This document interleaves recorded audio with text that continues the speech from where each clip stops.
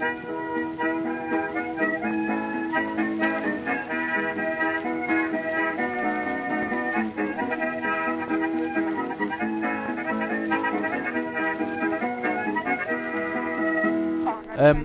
everyone, and welcome to a unexpected extra edition of Shot Reverse Shot, where we'll be talking about the life and work of Roger Ebert, a film critic who wrote for the Chicago Sun-Times for the best part of 5 decades, who sadly passed away last week. I'm joined as always by Ed Davis. What did Roger Ebert mean to you, Ed?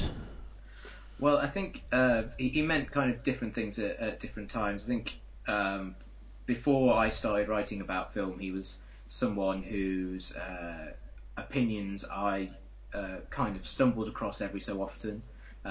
Usually, if I was kind of like having a discussion with someone online about a film, they would at some point usually cite one of his reviews, particularly about older films. I remember the first review of his that I read was it wasn't really a review, but it was like a response to Night of the Living Dead, which was quite interesting because it was partly his assessment of the film, which he really liked, and partly his kind of response to the response of the audience, because it was released, and basically he went to see it with a bunch of sort of small children, essentially, because the Chicago censorship board, who he sort of railed against pretty much from his first day on the job, said that it was suitable for pretty much all audiences because there was no nudity in it.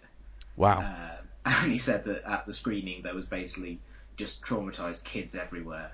And I found that really, really interesting, because it was not really like a review I'd ever sort of read before. And he kind of freely admitted it wasn't a review so much as a response to the screening itself. But I thought it was really interesting to see someone who had such a sort of a personal and sort of political opinion in a review, which I hadn't really encountered up until that point.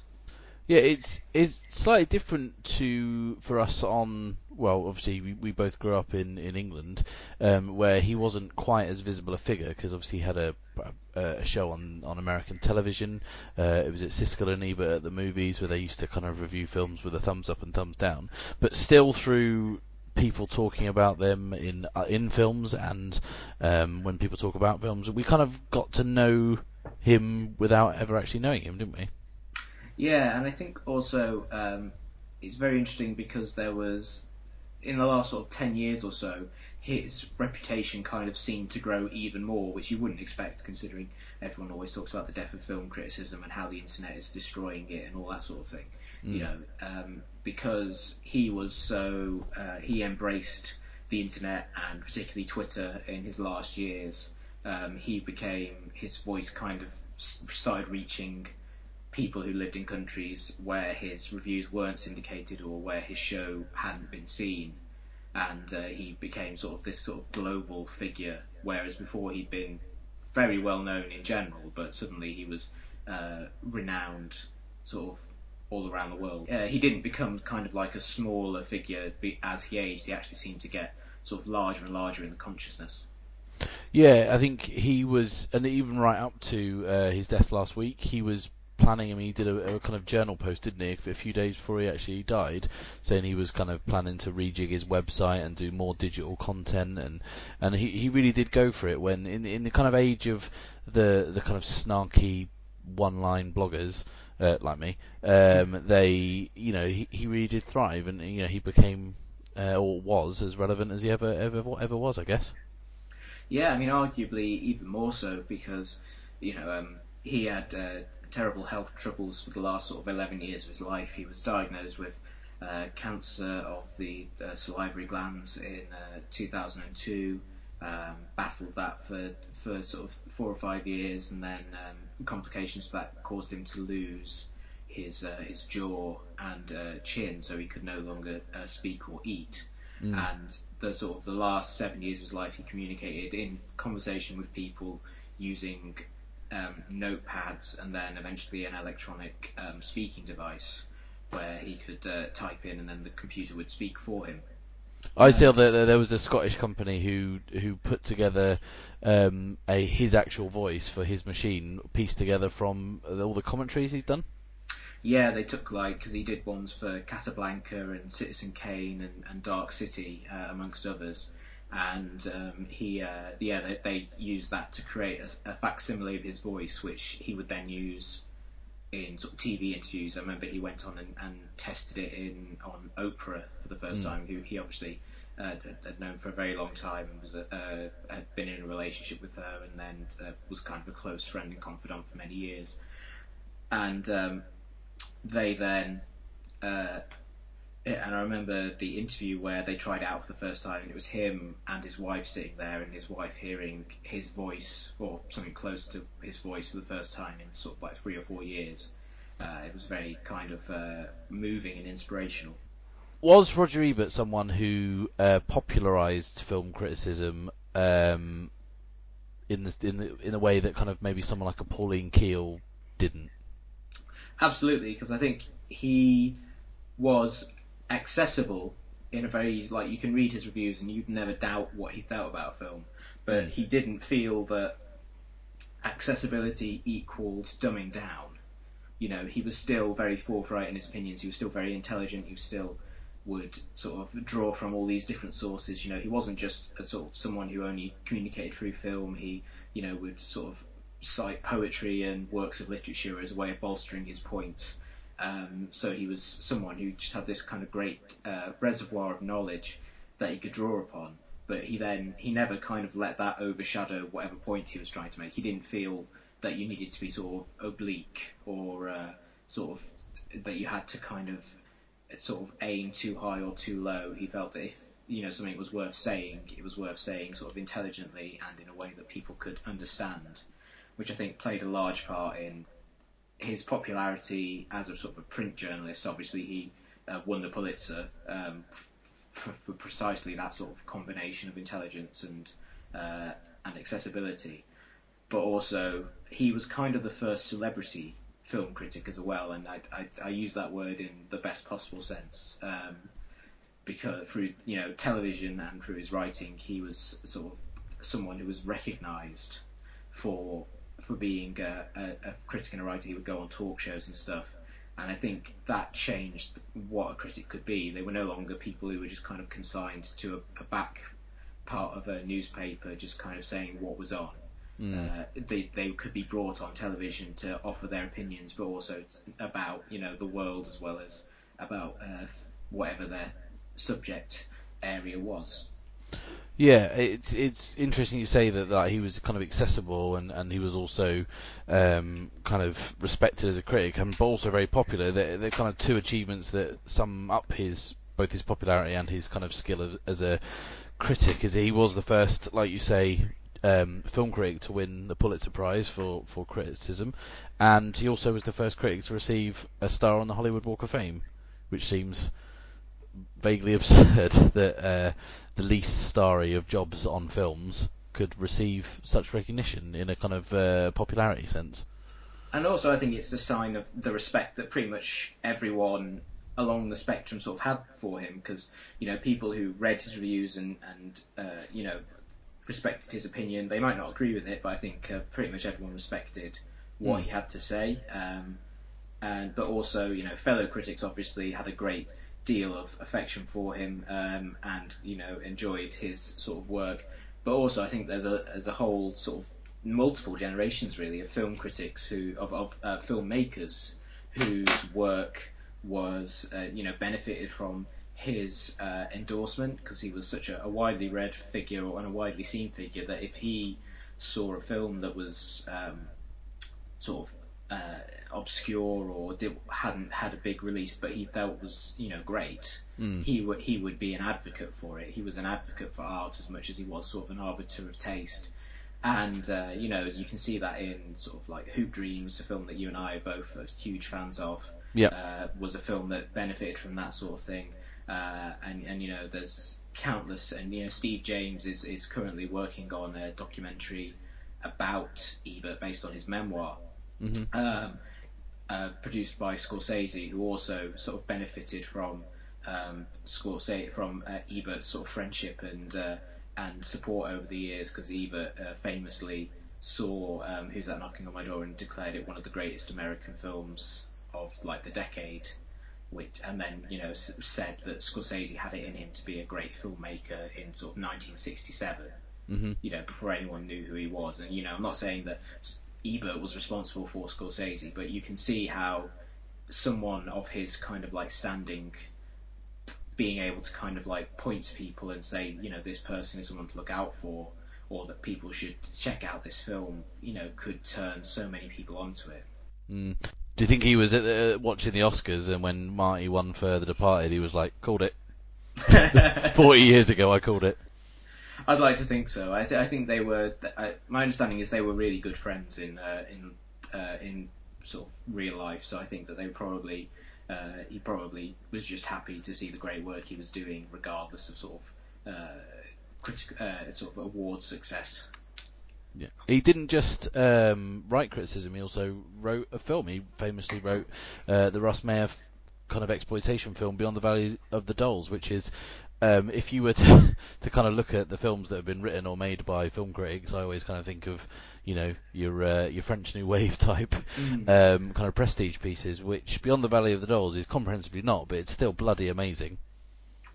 Yeah, I mean, that was the thing. He was someone who just kind of seemed to have an amazing sort of curiosity about life. So if he had the opportunity to do something, whether or not it was write a sort of sexploitation masterpiece for Russ Meyer, he would kind of leap at the opportunity. And you can really see that in sort of the last years of his life, when he was on Twitter constantly sort of finding things that interested him and sharing them with his sort of followers, and being a pretty much constant presence on Twitter, which I think is probably the thing that I will miss about him most in sort of the immediate interim. Because it seems like in the sort of 3 or 4 years that I've been on Twitter, I can't think of a day that went by without a tweet from Roger Ebert saying something about politics or life in general, in not just films. He was someone who just had a broad range of interests. A lot of people have said, and I kind of agree with this, that whilst you might not always agree with what Roger Ebert was saying, you always respected it because of the way he wrote it and how passionate he was about talking about it. He had quite a controversial kind of views on video games, which, when I didn't initially know this, but when kind of reading up about him in all the obituaries and things, actually really surprised me that not only would he take that stance, but how he backed it up, which was very peculiar, I found, by basically saying, video games can never be art, they can never be elevated to art, but I've never actually played a video game. Yeah, it's especially strange considering, as we've said, he was someone who embraced new mediums so readily. But I think I think that's something that just kind of happens with any new medium, is even the people who are the most open-minded about their own art form will struggle to kind of get their head around the sort of the nuances and the complexities of a new form, like video games. You can see that with sort of Mark Kermode's been of that sort of bent as well for many years. Although in his case, I think he reached a point where he said that he admits that he doesn't understand video games. So if anyone asked his opinion on it, he would just point them in the direction of someone like Charlie Brooker, who knows what he's talking about. Right. Okay. And I think that's kind of the thing with Ebert, was he perhaps didn't have that sort of knowledge of people who knew what they were talking about video games, because it was just something that didn't kind of draw his eye. Do you think that Rob Schneider will be sad that Roger Ebert's died? Well, I think that one of the things which I didn't know prior to Ebert's death, which I'd subsequently discovered, is that after Ebert wrote the review of Deuce Bigalow, European Gigolo, in which he pointed out that Snyder had said that a fellow critic wasn't fit to review it because he'd never won a Pulitzer Prize. Ebert then said, "I speak in my capacity as a Pulitzer Prize winner, Mr. Snyder. Your movie sucks." Yeah. he said that after he had a stay in hospital and after he'd lost his jaw, he got a bouquet of flowers and a get well card praising his work, which was signed from your least favourite actor, Rob Schneider. Oh, that's nice that they reconciled. Yeah, so I think it's another sign of sort of the regard in which he was held. That even people who were like Vincent Gallo's another one as well. Like obviously, he wished cancer of the rectum on Ebert for saying the Brown Bunny was a piece of shit, but Ebert was willing to, and they had got into a very public sort of argument about it. But when Ebert saw it, like a recut version of the film, he said that he thought it was much improved and that it was actually not too bad a film in that version, and the two kind of reconciled there. So I think it's a sign of the regard in which he was held, but also the sort of the openness that he had as a critic. He didn't kind of go into something wanting to hate it. If he hated something, he was perfectly willing to say this is dreadful. Famously, in his review of North, just kind of writing, I hated this movie. But if he kind of revisited a work and then realised that he'd been wrong, he was the first to sort of own up to it. Yeah, I seem to remember a quote coming from the whole Vincent Gallo affair where I think Vincent Gallo called him kind of fat or something, and then Roger Ebert responded with like, well, in 10 years I'll still be fat, but you'll still be the director of the Brown Bunny. Which I think is, a pretty sharp retort. He did have kind of an enormous kind of sense of fun, didn't he? And I think that along with the kind of legacy he's left us, he doesn't feel like a stuffy critic or someone, even someone who's accessible as someone like Mark Kermode. He is still seen by many people as a kind of over-intellectualizer of films, whereas Roger Ebert really isn't. Yeah, I mean, like as I said earlier, he's someone who certainly wrote passionately and intelligently, but you never got the sense that he was kind of reaching too far, or maybe that he was just kind of like reading into stuff that wasn't there. Or you could always see that his interpretations were kind of made sense, or were if they were kind of obtuse, he would try his hardest to make them sort of again, accessible is the word we keep moving back to, make it sort of sensical for a audience that his vast audience. Yeah, I think what struck me is that now we're going to be kind of left with millions of words that he's written over the years on film, and that's amazing. But one thing that really struck me is I went on Letterboxd, and the kind of just a few hours after the kind of news had came out, they kind of put a link on the front page, and I clicked on it, and it basically takes you through to his list of great movies, because he's basically kept this list going, hasn't he, since he started film criticism. If he declares a film great, as in a film for the ages, he will stick it on this list, and he's published it in books that kind of keep getting updated and things like that. And I think if he's kind of left us with kind of one thing is I was looking at that list and thinking, if I was 13 or 14 and I was kind of just getting into films and I discovered that list, what a great kind of primer for an education in film, because there was a real mixture of stuff on there, and there's some stuff on there I looked at and I thought, well, I can't believe that's on there. I can't believe Contact is on there. But still, like, what a great way to kind of start, and what a great guide to have, and we'll always have that. Yeah, I mean, like, I think the thing that I said a few times over the last couple of days about him is that, when a great writer dies, it doesn't matter how much they leave behind, it never seems like enough. And, he wrote so prolifically, but at the same time, you just look at it and think, God, he still had so much more to say. Yeah. And I think that's kind of the great shame, is like, as much as we'll never get to hear him say, what he thought of Pain and Gain. The next, but you won't get any more of those great negative reviews where he just went and tore something to pieces. But you also won't get any reviews where he kind of saw something and was just, he always seemed, when he found a film that he loved, it was if he was rediscovering the joy of cinema for the first time. Yeah. Which in his last review, which was published yesterday, was for To the Wonder, the Terrence Malick film, which is a fitting sort of final sort of fitting epitaph for his work as a film critic, because that is the sense that you get across. Is just this sort of sense that he's seen something that he loves, and he wants to sort of shout to the world and just say, this is a great work of art that you really should be seeking out, and saying why it speaks to him on a personal and profound level. God, aren't you fucking glad that the last thing he reviewed wasn't like G.I. Joe 2? It was, for a while there, it looked like it was going to be The Host, the adaptation of the Stephenie Meyer movie. Wow. Because that was the last one that he had posted personally. There were like reviews of current films which guests had written, because there were other writers on his site.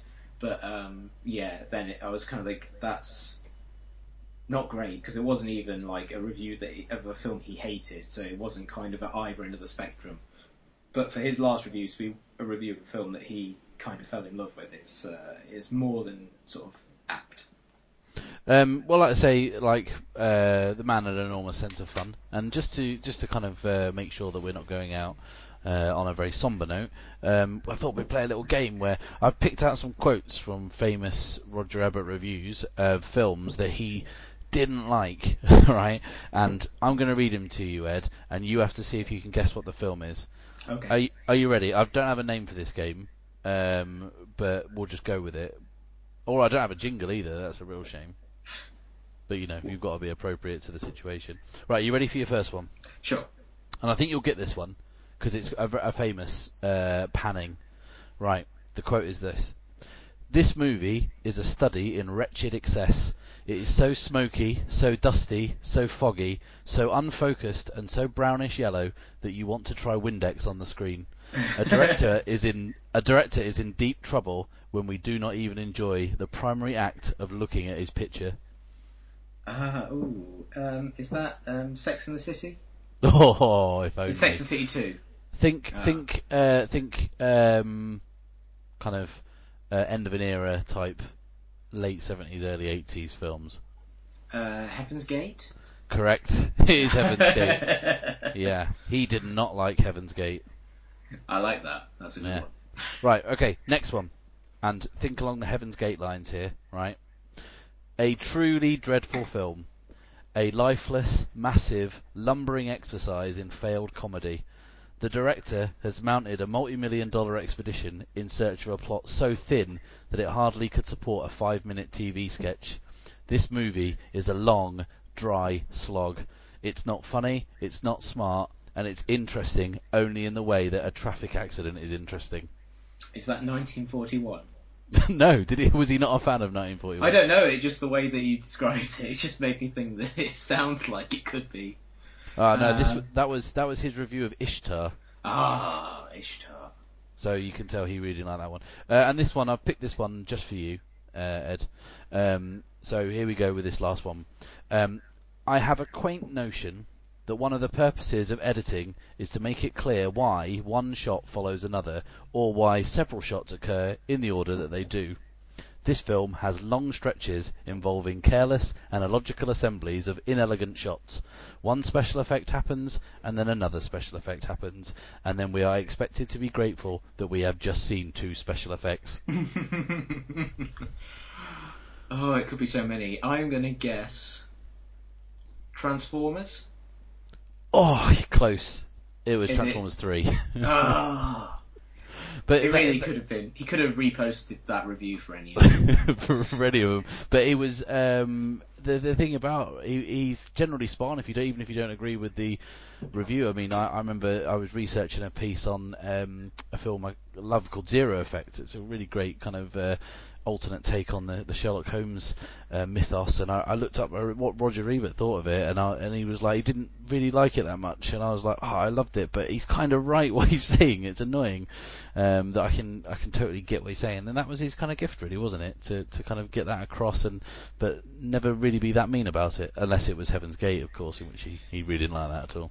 Yeah, I mean, I remember years ago.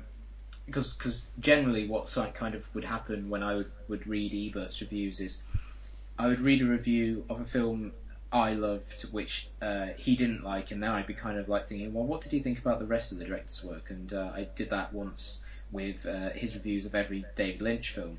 Mm. And what was interesting was that he started with, I think he really loved Eraserhead, and then liked The Elephant Man, but then like Dune, which is terrible, but Dune, and then Blue Velvet, famously, he didn't like at all, and pretty much no David Lynch film up until The Straight Story, which he loved, and then he also loved Mulholland Drive and Inland Empire. And I thought what was really interesting about all of those was his panning of Blue Velvet. I disagree with entirely. It basically boils down to him seeming to think it should have been more about creepy sex than it was. Right. And I disagree on his general sort of response to the film. But you can't. His arguments were so good and so well argued that you can't.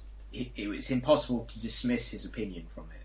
You have to look at it and think, I disagree with this entirely, but it is so well stated that it makes me reconsider the film from another person's perspective. And stands in total opposite to someone like Armand White, who you read his disagreement with the film you love and you think, yeah, this guy's just kind of an arsehole. Yeah, I think there's a definite difference. If he didn't like a film which lots of people did like, he wasn't being contrarian, he was just being sort of honest. Whereas I think Armand White is someone who is a terrifically talented writer who just basically chooses contrary opinions to get hits. Yeah. Which is not the best approach to film criticism. Whereas I think Roger Ebert's approach was sort of exemplary in a lot of ways. Yeah, he did it the right way. He changed the game, and the game's better for it. We'll just wrap things up now. I mean, that like you've done something right in life if you get a great piece written about you by The Onion, which there was a lovely tribute piece to him, done in the style of one of his reviews, which was really great. But also, if the most powerful man in the entire world, the President of the United States of America, says movies won't be the same without you, then you've done a good job. That Onion piece is absolutely lovely and a brilliant tribute, but it's only the second best Roger Ebert related thing The Onion have ever done. The best one, and this is one of the reasons that I love The Onion, because this is so bad taste, it's unbelievable. The day that Gene Siskel died, their headline was Ebert victorious. But to show, I think that was obviously them going for a really fantastic joke at exactly the right time. But also, the fact that they would then sort of 14 years later write such a lovely and funny tribute to him was just a testament to how much respect he was held in. Yeah, I think Ebert would have pissed himself at that first one. I'd like to hope he did. Yeah, so I think that's a good time to kind of wrap it up. So he definitely gets a thumbs up from me. What about you, Ed? 2 thumbs up from me. What, 4 thumbs up? Yeah, the highest grade you can get. Yeah, I'm surprised that Siskel and Ebert didn't bother with having a 4-star rating system rather than just 2. I mean, they're really limiting themselves there. But yeah, okay, that's our tribute to Roger Ebert. And yeah, nice one. So goodbye from me. And goodbye from me. And goodbye from me.